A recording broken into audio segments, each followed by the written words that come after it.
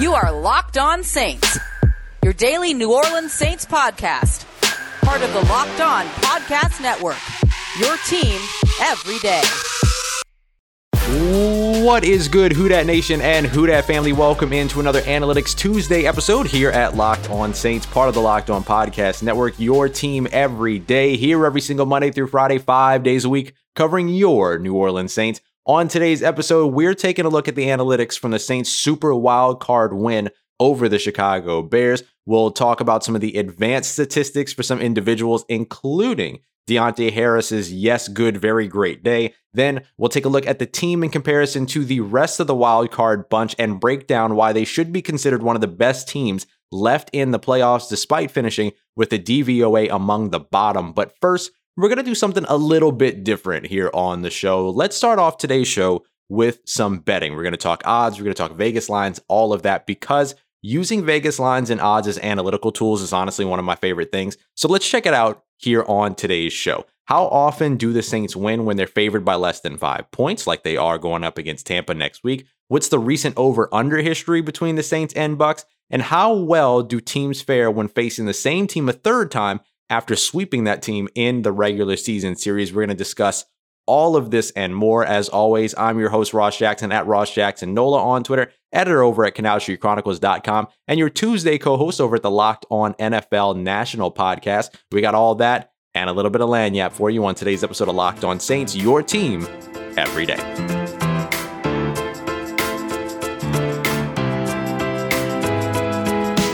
All right, y'all, a little something new here on Locked On Saints. This is all thanks to our good friends, of course, over at betonline.ag. We're going to have a new segment talking a little bit once a week about the bets, the lines, things, at least once a week, right? We'll see how lines move and things like that. I'm looking for names for this. Bayou Bets, Let the Good Bets Roll, the Bet Buffet were all ones that came to mind for me. Bet Buffet, of course, because as a child, I spent a lot of time over at the Boomtown Buffet, particularly on the 1st and 15th, if you know, you know. So it was a lot easier to come up with those names, but you might have something a little bit better. So it'll be whatever the name that we all choose together for this segment, and it's all a part of, and thanks to betonline.ag, of course, our exclusive betting partner. So let's go ahead and roll into this. If you're not familiar with betting, first of all, I want to let you know that's 100% okay. I'm going to define a couple of phrases that you're going to hear me say throughout this segment. For those of you that are familiar with betting, it'll be kind of a little bit of a review, and then I'll tell you why this is important even if you don't bet. So let's start off with a couple of phrases that you're going to hear me use.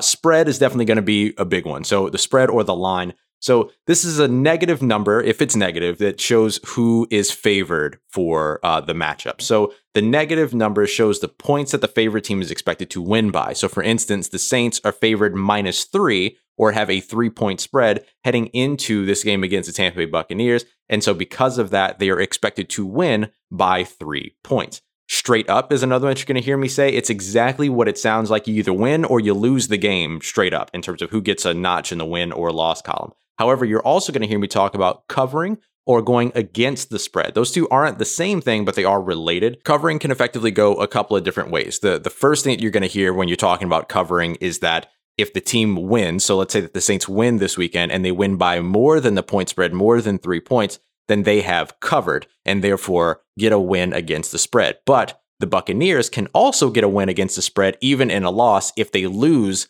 by less than the amount of points that the Saints are favored by. So if they were to lose by 2 points or lose by 1 point, they would get a straight up loss in their win-loss column and be eliminated from the playoffs, of course. But Vegas-wise, they would get a win against the spread. So you can bet on all of those things individually.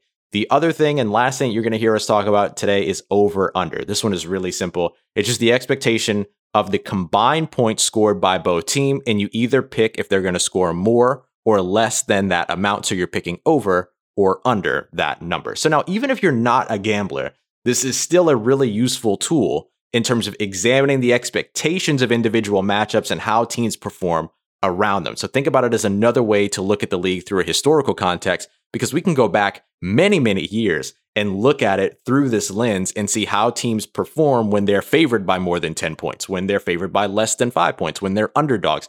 We can see how they operate under those expectations and in that environment, and either make educated bets based off of the history and the trends, or just have it used as another way to analyze the matchup before we walk in. That's what we're doing on today's show and in this segment. So let's get into the meat of this. We'll start off with the spread. The Saints favored -3 against the Tampa Bay Buccaneers, so they're expected to win by 3 points. Let's expand that out a little bit so that we can get a sort of a larger sample size. Let's go back to 2017, which is where I think we can all agree this current Saints culture, current Saints rhythm really comes from, and then see how they performed against the Bucs when they've been favored by 5 or fewer points. So close games in that instance, including, of course, being an underdog. So this has actually happened 4 times since 2017, where the Saints have been favored by 5 or fewer points or have been an underdog up against the Tampa Bay Buccaneers. All 4 of those games have happened over the last 2 seasons, both games in 2019, both games in 2020.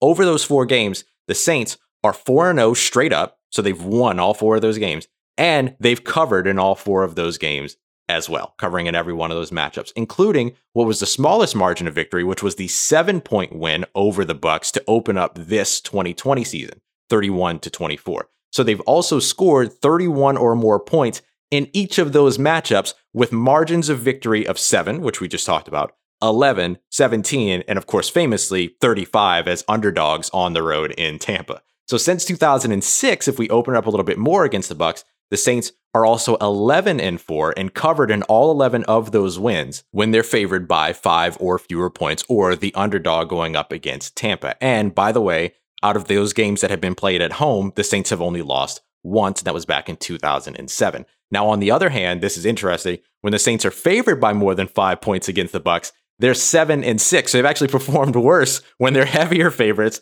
than when the games are expected to be tight. So something to keep in mind for this weekend. They're also 21-9 against all opponents since 2017 when favored by 5 or fewer points or underdogs, covering in every single one of their wins. So if you're a bettor choosing the Saints to win, you're probably looking at them you're probably going to give them the points as well. Now let's look at over-under. The over-under for this game is set to 52 points. It's the combined amount expected between the two teams.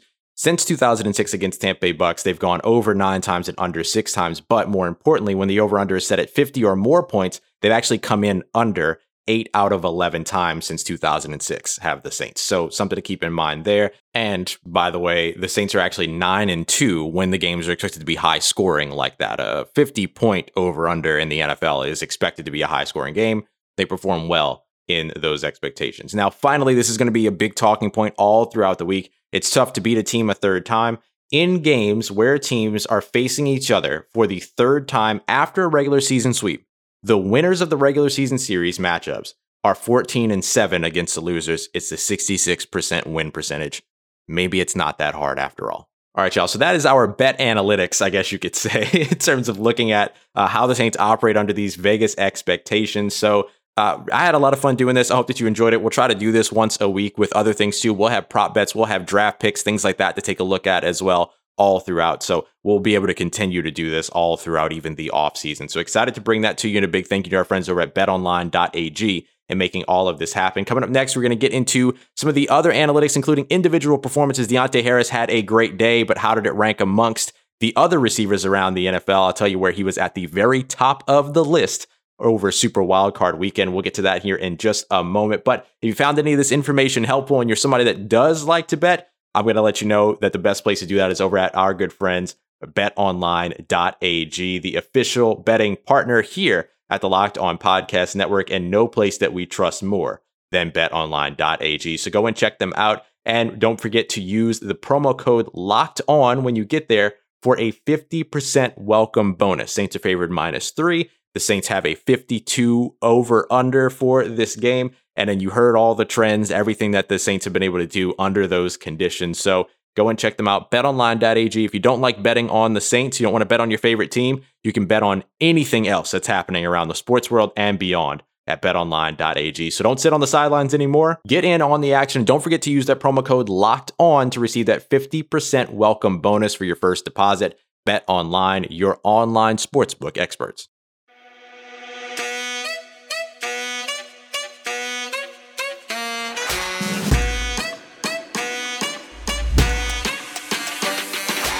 All right, family, don't forget to check out our good friends over at Locked On Bets, the Locked On Bets podcast, hosted by your boy Q and handicapping expert Lee Sterling. Get the daily picks and quick hitting advice to make the smartest possible wagers. Subscribe to Locked On Bets wherever you get your podcast, brought to you by betonline.ag. All right, so let's jump into our Analytics Tuesday. We're going to take a look at a couple of individual performances. There was one I was very excited to get to this week, and it's Deontay Harris, yes, but it's also Cesar Ruiz. Remember, we talked about how Cesar Ruiz struggled in the Week 8 matchup between the Saints and the Bears, allowing 8 total pressures in that game, and we thought, hey, coming into this game, he's going to be taking on Akeem Hicks again, a good interior defensive line. We'll be able to see it's sort of an evaluation over continuity because he's going up against the same opponent in the same season at a later time. How did he fare in this game? Well, to give you an idea, the Saints offensive line as a whole fared a lot better than I thought that they did. I thought that the Saints interior struggled a bit more than I guess I realized. Maybe I'm also compounding run and pass blocking, where like the run blocking in the interior line wasn't great. That's why Alvin Kamara had 70 or something yards over on the outside, as opposed to where, in the middle and the inside zone, the split zones that we talked about previewing this game. But one of the players that performed extremely well in this game in terms of the number of pressures allowed, we're going to leave alone Pro Football Focus grades where he was a 36.1, Cesar Ruiz was, but he took a big hit because of run blocking in that equation. But in terms of the number of pressures that he's credited as allowing, a single one. Now, it was a hit on the quarterback. We don't like that, but it was one single pressure allowed. So you can see a little bit of progress in Cesar Ruiz. I'm not saying that he's, an all-pro now or anything like that. He might struggle. He definitely would struggle going up against the Rams, let's say. But he is somebody that we can see some measurable now progress from, considering the fact that he faced the same opponent twice in the same season, performed better the second time than the first time. The Saints' entire offensive line credited with fewer pressures than Cesar Ruiz gave up in the Chicago game in Week 8. Only 7 total pressures credited to the Saints' offensive line in this game. And of course, that does not include a couple of different pressures that they credit to the quarterback, for instance, like let's say Taysom Hill's sack. Taysom Hill's sack is technically credited against him, and there's an additional pressure also that's not credited to any offensive lineman that Drew Brees also took on. Drew Brees, 4 of 8 under pressure, completion percentage of 50%, obviously, including a touchdown and 30 yards. We're going to talk about quarterbacks' ability to manage themselves under pressure quite a bit, because you saw Drew Brees there with the 50% completion percentage and a touchdown. But you look at Tom Brady, for instance, who the Saints are going to be going up against next week, under those 14 dropbacks that he was under pressure going up against the Washington football team, he was 5 of 11 in that, but for 116 yards. And then had 3 throwaways during that time. So his NFL passer rating of 83.9 is less than that of Drew Brees' 99.0 in this week. So that's going to be a big thing coming up in the next matchup. But I do want to stick with the Saints and Bears matchup for just a little while longer, because I want to talk about Deontay Harris. Deontay Harris came into this game, and as we talked about, he caught 7 passes for 83 yards. He was the leading receiver for the Saints. The thing about that is that he played only 24 total snaps in this game. So he barely was on the field for the Saints offense, less than 50%. The Saints, Deontay Harris actually led the NFL in the Super Wildcard weekend with 5.93 yards per route run. And I know what you're thinking. Oh, well, he only had 7 targets. That's that's less. And yes, it is less than, let's say, 18 targets from Juju Smith-Schuster, but it's only 1 fewer than, let's see, AJ Brown, Cooper Kupp, and Stephon Diggs all had as well. So it's not that far off. So his 7 receptions on those routes that he ran, which is actually only 14 receiving plays that he was on the field for, right? We talked about 24 of them. He was on the field for only 14 of those as receiving snaps. That ends up being 5.93 yards per route run. A very productive day for Deontay Harris, and the most productive of wildcard weekend for certain. Now, there are certainly some examples that are beyond that throughout the rest of the season.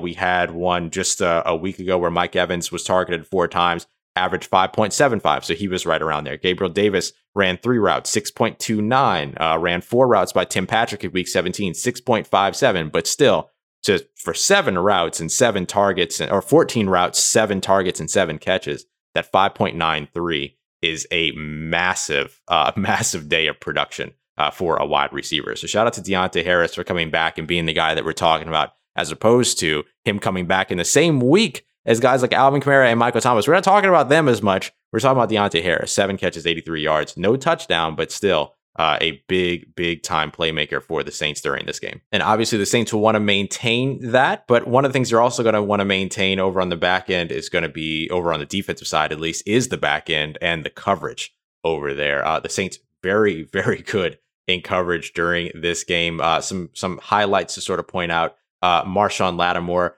who was targeted 5 times, allowed only 3 catches for 26 yards. He had 2 pass breakups as well. Or he's credited with 2 pass breakups as well. So the 2 incompletions that were there were incompletions that he forced, not just ones that happened because the ball was overthrown or the ball was not caught or dropped or whatever. None of that. Simply, he disrupted that. 73.8 passer rating when targeted. Janoris Jenkins had a little bit of a tougher day, allowed 6 catches on 9 targets, only 66%, however, but only 24 yards after catch, but 77 yards in total. And a long of 28. He did have himself a pass breakup as well, 93.3 passer rating when targeted. CJ Gardner-Johnson, 4 catches allowed on 5 targets, only 35 yards, however, and he did get called for a penalty that was declined. And then Malcolm Jenkins played a great game here. In terms of what you're going to see on the stat sheet, just 1 reception allowed on 2 targets for just 1 yard.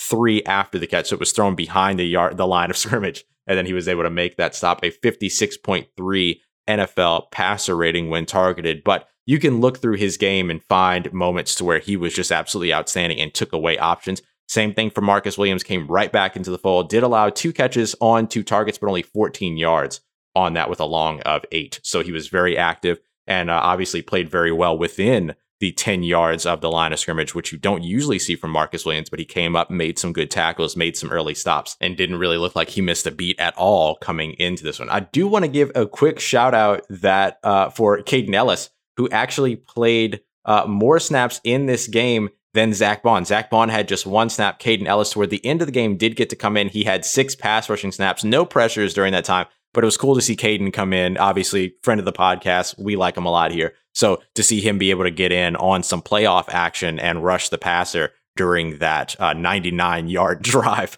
at the end of the game. And that 99-yard drive is something that really shifts the numbers in the analytics out of the Saints' favor. We're going to talk about that drive specifically. We're going to talk about why it happened. We're going to talk about why it shouldn't matter. We're going to talk about how harmful it is that it does matter in terms of looking at the Saints' very productive day over on the defensive side and how it's spoiled because of how much value we still give drives at the end of games in garbage time. So we'll have that coming for you next here on Locked On Saints, part of Locked On Podcast Network, your team every day. And while we're on the topic of repairing the way that we look at things from the NFL perspective, I have always been somebody that has been terrible at repairing cars up until now, thanks to our good friends over at rockauto.com. rockauto.com, one of my favorite sponsors that we have here because of how much they have helped me out in the past. Y'all know the tailgate story. I've gone back to them for batteries, for floor mats, for windshield wipers, for everything. And they're great. And if you need things that are even more complicated than that, like engine control modules, they've got you covered as well. And the great thing is that you can have it covered from your home, right? From the couch. You just jump onto the website, pick your make, pick your model, pick your year, and then figure out the part that you need. And then you're going to get several different options at a fraction of the price that you would get at the store on the corner that you can't even get to because you can't drive your car there in the first place. So get it shipped to you right away with rockauto.com. And don't forget to write Locked On in the How'd You Hear About Us section to let them know that we sent you. They've got an amazing selection, reliably low prices, and all the parts your car or truck will ever need. rockauto.com.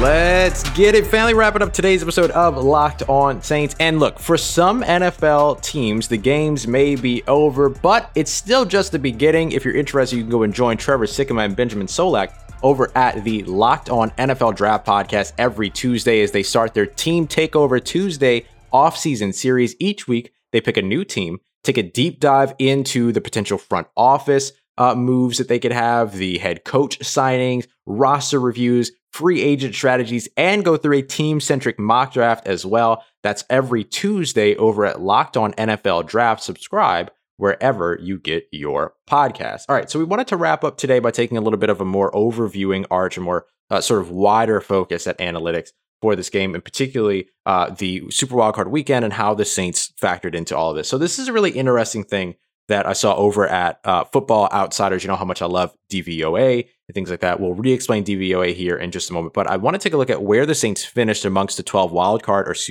super wildcard opponents that played throughout this weekend, and talk about where they should have finished instead of where they did finish. And I want to commend, of course, Football Outsiders for acknowledging this, and this is something that they want to fix moving forward within their formulas, because garbage time touchdowns are kind of a big deal in terms of how they affect the way that teams and their standing within the analytic viewpoint.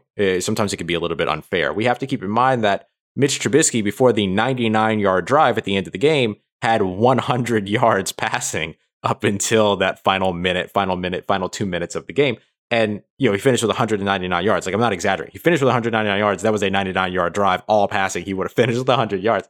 The other part of it is that, you look at the 239 yards that the Saints allowed total offense, subtract 99 yards from that, and all of a sudden this game looks a lot different when you talk about 149 yards or 140 yards during that time. So, I mean, you have to sort of take this all at the moment with a grain of salt, but the thing that I like about analytics is that it continues to evolve, it continues to change, and it continues to shift, which is one of my favorite things about it. It's why I look at both analytics and film, because I think they inform one another, as opposed to looking at things without one or the other without context, if that makes sense. Okay, that's my rant, but now let's get down to business. So we're going to take a look at DVOA, Football Outsiders. This is a great metric that I really like, because basically what it does is that it measures successful plays achieved either on offense or that are allowed by a defense against the league average. So the success of a play is measured differently depending upon a game situation. For example, a 2-yard run on 1st and 10 is weighted a lot less than a 2-yard run on 3rd and 1 that results in a first down.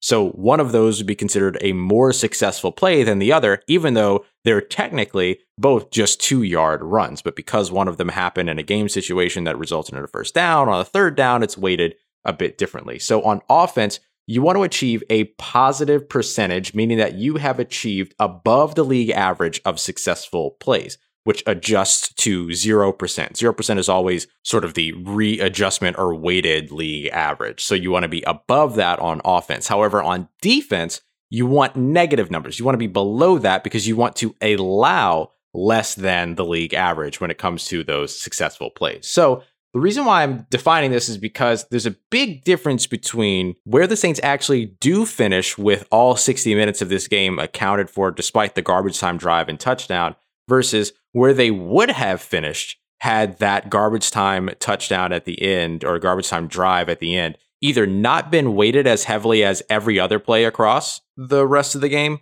or had it not been accounted for at all, which is an adjustment that Football Outsiders is looking at for next season.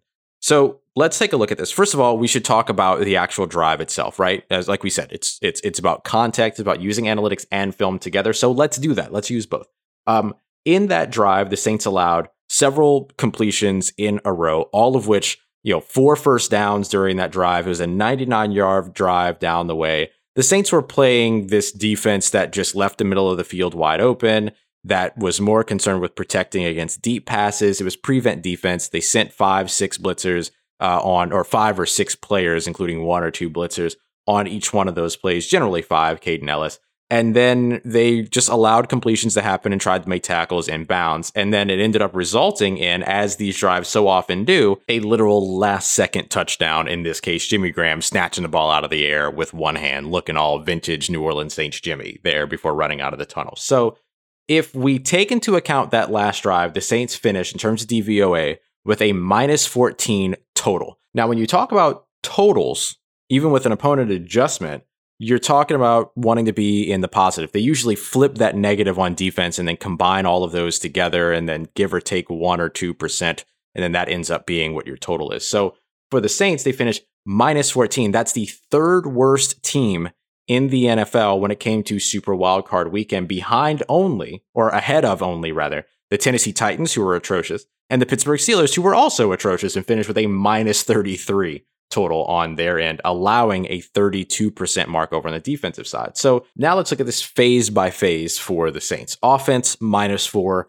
Not great. Not a lot that you could say about that either. I mean, they had the slow start at the beginning. They had the fumble turnover by Taysom Hill, so on and so forth. So not a big argument that you can put in place for them to adjust anything over on offense, because the Saints offense was not that great in this game. They had nice moments, particularly in the second half, and things got into rhythm, but the first half is going to weigh them down quite a bit. 2%, so plus 2% when it comes to defense, meaning that they allowed 2% above the average when it came to successful plays. And then special teams -8%. They were hurting special teams in this one. No real great returns or anything like that. And then one big return by Cordell Patterson. All of that definitely ended up hurting them. However, according to Football Outsiders, if you take out the garbage time drive, the 99-yard touchdown drive at the very end of the game, the Saints' defensive rating for this game would have been -37%.